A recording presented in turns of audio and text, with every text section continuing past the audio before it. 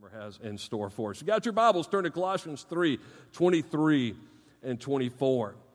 We're going to title this sermon, Going All Out, but answer the question, why do we prioritize the call of God on every life? Thank you for standing as we open, like in Ezra's day when he opened in Nehemiah chapter 8, the book of the law. They stood in honor of it, so thank you for standing.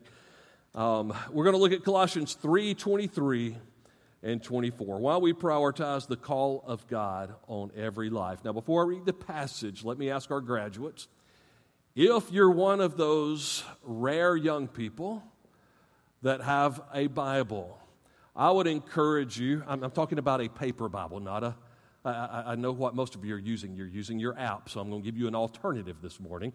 But if you have a Bible that you hold in your hand, jot a few notes down on the inside cover or back cover, or just put Grad Rec Sunday. I want you to understand these three things that we're going to talk about this morning.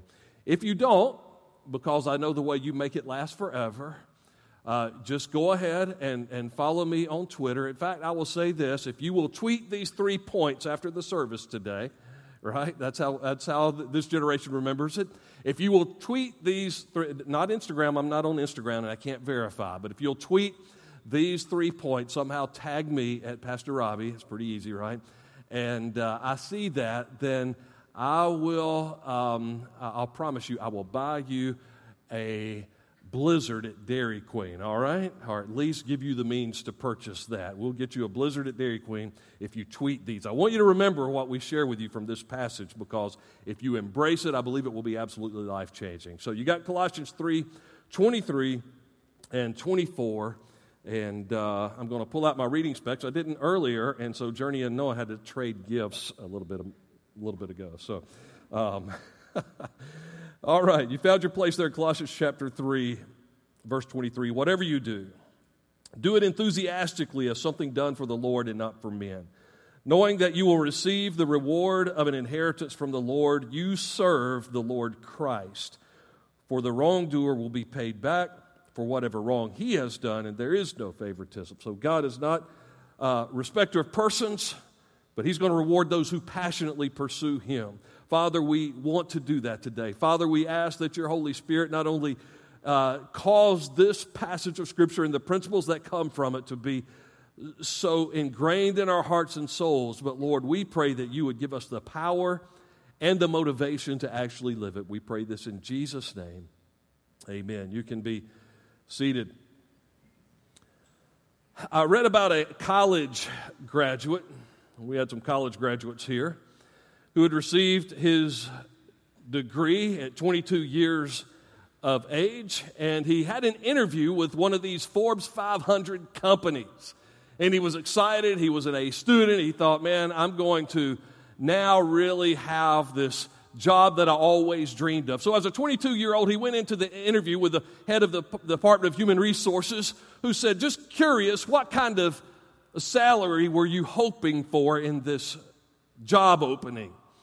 And he said, I was thinking, I don't know, maybe somewhere around $100,000 a year, plus or minus whatever kind of benefits. And so the Director of Human Resources said, as he heard that number, $100,000 a year, he said, how about $120,000 a year, a new company car that you get to drive all you want every year, 5 weeks of vacation, paid vacation every year, and what if I said that it included trips overseas to beautiful exotic locations with free opportunities to have fun while you're there, to go to these conferences, and when you get married, your spouse can also go with you on these trips, and her way will be paid as well. And this young man said, you've got to be kidding me. And this Director of Human Resources said, well, of course I'm kidding you, but you started it. Sometimes we can have unreal expectations or the wrong pursuits. Our highest hopes can be in the pursuit of the wrong things. We can climb a ladder of success and find out that it's against the wrong building in the end. And I want to tell you that your high hopes cannot be compared to how awesome God's high call is on your life.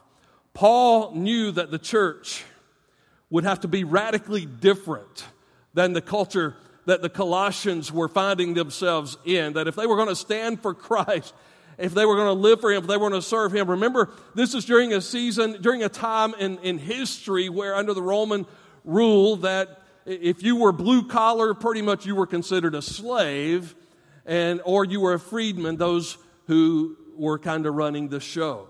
And so most of the members of the church, these servants, were not always in fun working environments. But nonetheless, he said, whatever your job is, whatever you're doing, do it with all your heart. And so, why do we as a church try to make a big deal about God's call on your life? We want to encourage you 3 ways. I'm going to share them real quickly with you this morning. Number 1, we want you to make a big deal about God's call so that you will pursue God's call with enthusiasm in your work. Notice he says, whatever you do, do it enthusiastically. Some translations say from the heart or with all your heart, heartily as unto the Lord. Some translate it passionately.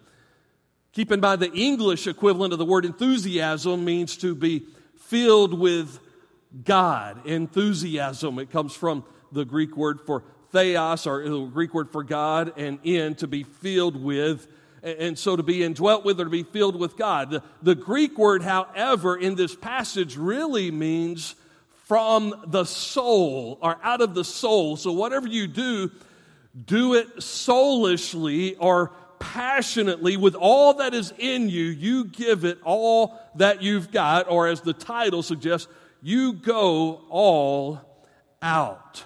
In 1 Corinthians chapter 9, verses 24 through 27, we're told that in a race, all the runners run. And Paul tells the church in Corinth, you run in such a way as to win the prize.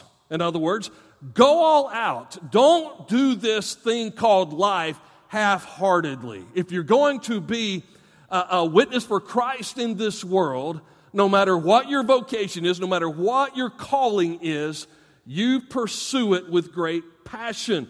1 Corinthians 9, the context has to do with following up on being a witness for Christ.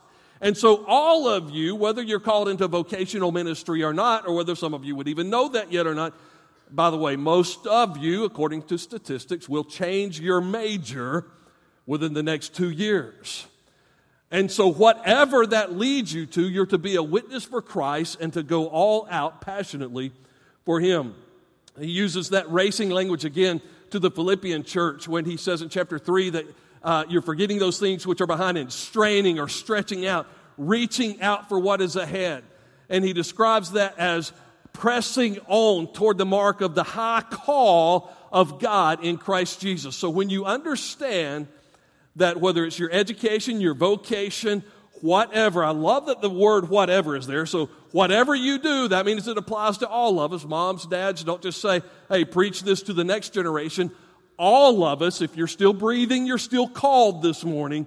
All of us need to pursue that call with enthusiasm in our hearts for God.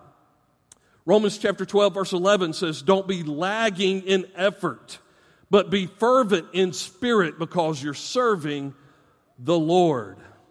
Whatever you're leading, whatever you're teaching, whatever you're designing one day, right? Whatever it is, do it. Not lagging in effort, giving your best in everything. And sometimes we build habits in our lives to where we just try to get by. We just try to survive. And kind of good enough's good enough, and we're satisfied with mediocrity. And one thing I want to admonish not only our graduates, but every Christian under the sound of my voice is don't settle for mediocrity in life. Dare to dream big and to strive to accomplish the vision, allowing Him to work in you and through you to do what only God can do. I remember when a lot of these kids were real little, I was thinking about that. I saw a slideshow yesterday. I think it was Taylor's, one of her T-ball years or something like that. I remember coaching T-ball. And I remember being out there and thinking that the kids are, man, they've been looking forward to this, being old enough to finally join a team and play T-ball. And I remember that one of the kids in particular, I don't even remember his name, But he would come out there and he would try to run away from practice and hide from his mom or hide from me.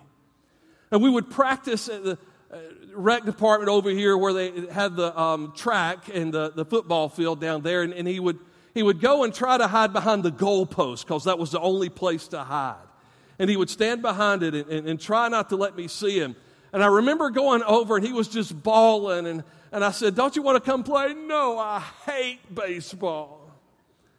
And I thought, how could an American kid hate baseball? No, I hate baseball.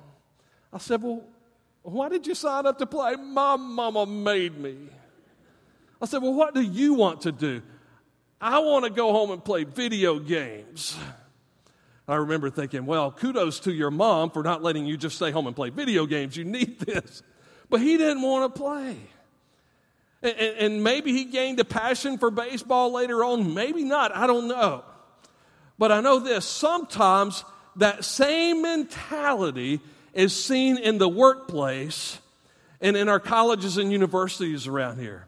Somebody's hiding out somewhere and they're saying, "I don't want to do this." And they're pouting and whining. "I don't want to go to work. I don't want to embrace this opportunity of service. I don't want to bless my family in the home." Whatever their calling is, they just don't want to embrace it. Don't bring that mentality to what you believe God has called you to do.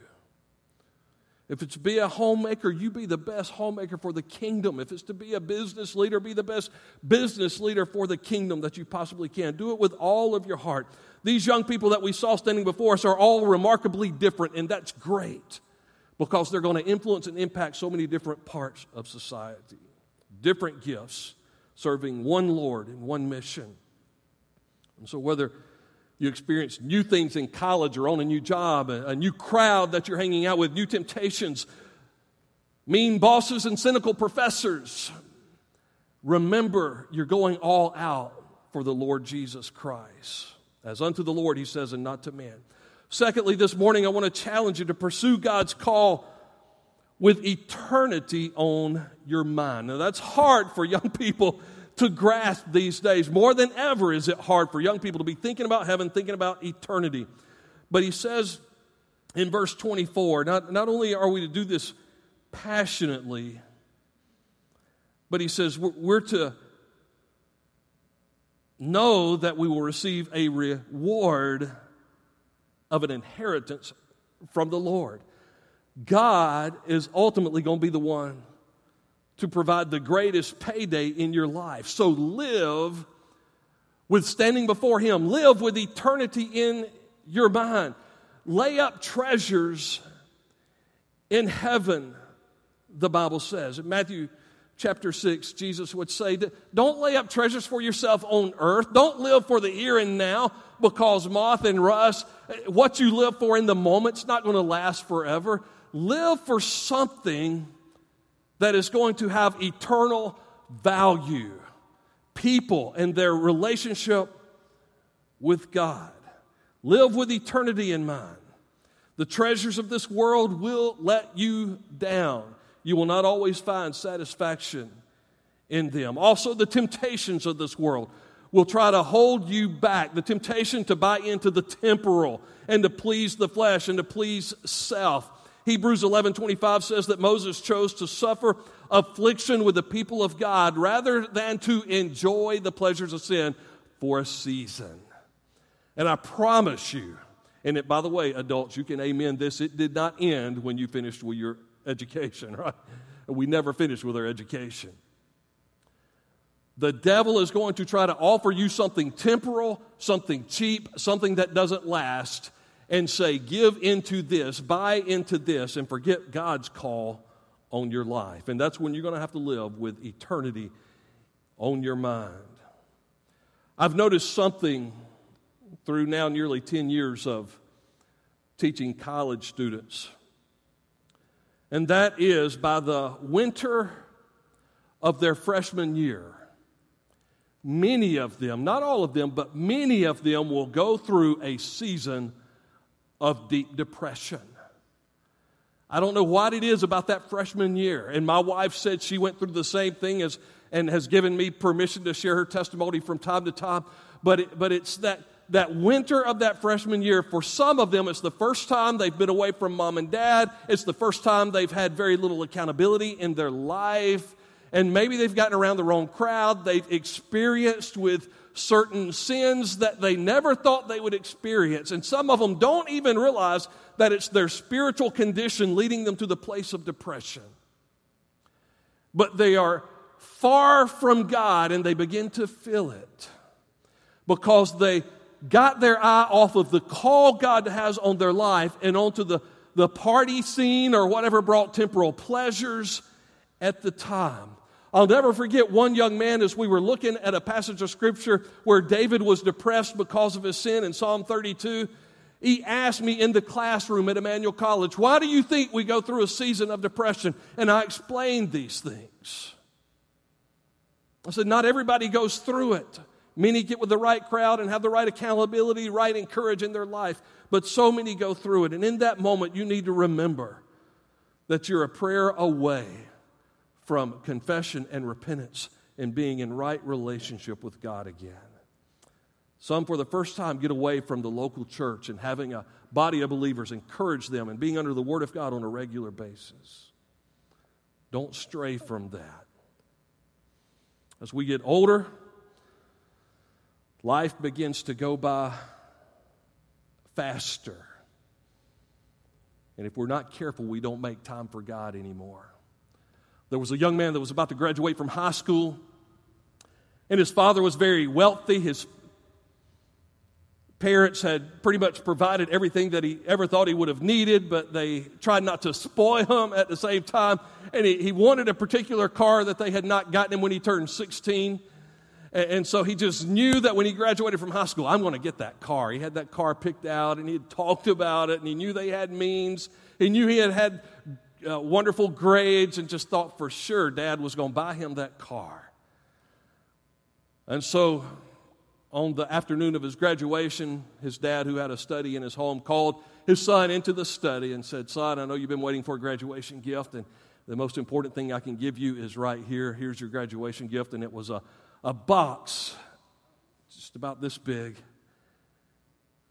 The son was a little bit confused. He thought, well, surely a car, maybe a die-cast could fit in there, but a car couldn't fit in there. And he opened the box, and it was a Bible. He didn't even take the Bible out of the bottom part of the box, and he threw it down. And he said, all this I've done, and I get just a lousy Bible. And he stormed out of the office of his father.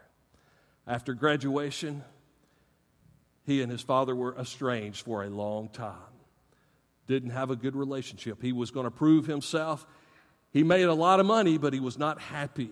He had what he would have thought was a dream job, but he still found himself discouraged and down and out and unfulfilled. He got news of his dad's illness because of a disease that struck him at a relatively young age in his middle-aged years. And so he went home to see his dad and got word on his way home that his father had died before he could get there. And he went into that office and began to look through things. And when he found that old, unused Bible, he opened it up, noticing a page was marked. And when he opened it up, there was the verse highlighted where Jesus said, if your earthly fathers, being evil, know how to give good gifts, how much more does your heavenly Father give good gifts to those who would ask him? A key to the car of his dreams had fallen out of that Bible, had the tag on it, and he had missed it because he was looking for the temporal when we need to embrace the eternal. Get your mind on eternity. Matthew 25 and 23 says that we have this opportunity, and that's to hear the well done, good and faithful servant of God. That's what I want to hear one day. Revelation 22 and verse 12, the Bible says, look, I am coming soon. My reward is with me, and I will give to each person according to what he or what they have done. Revelation 12 and verse 2 says, fix your eyes on Jesus, the author, finisher of our faith, who for the joy set before him endured the cross. And so my challenge to our graduates, my challenge to all of us as believers who have the call of God on our life is to embrace that call, to take up our cross daily, die to self so that we can come alive, because whoever loses his life will do what? He will find it, but whoever saves his life will lose it. We want to die to self and come alive in Christ. And finally, prioritize the call of God on your life so that you will pursue God's call with exalting Christ as your goal. Again, verse 24 says, you serve the Lord. Verse 23 has already said, do this as unto the Lord and not to man.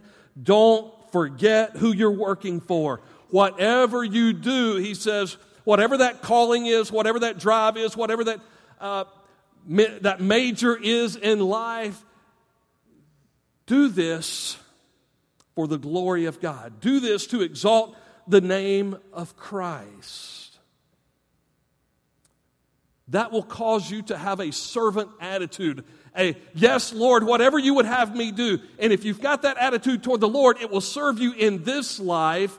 It will serve you in whatever career or calling you embrace, because you'll have a servant attitude that becomes very attractive. You won't have an entitlement mentality. We hear that again and again and again about the millennial population. I tried to give a group of students an opportunity to defend themselves against. I said, look, everybody's calling you guys the most self-absorbed generation that there's ever been.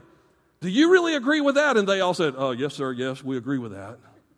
I was ready for them to defend themselves. And they said, no, we're the most self-centered generation. That's us. That's us.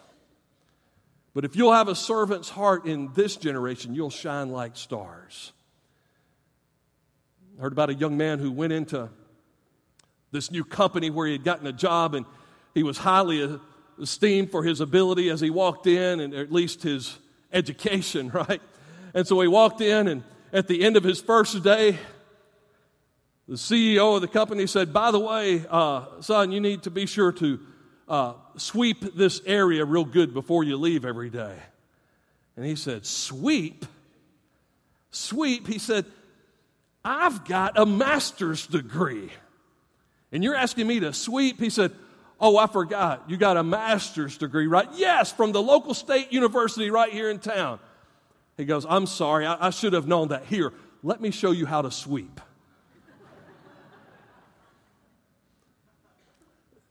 Don't be that generation.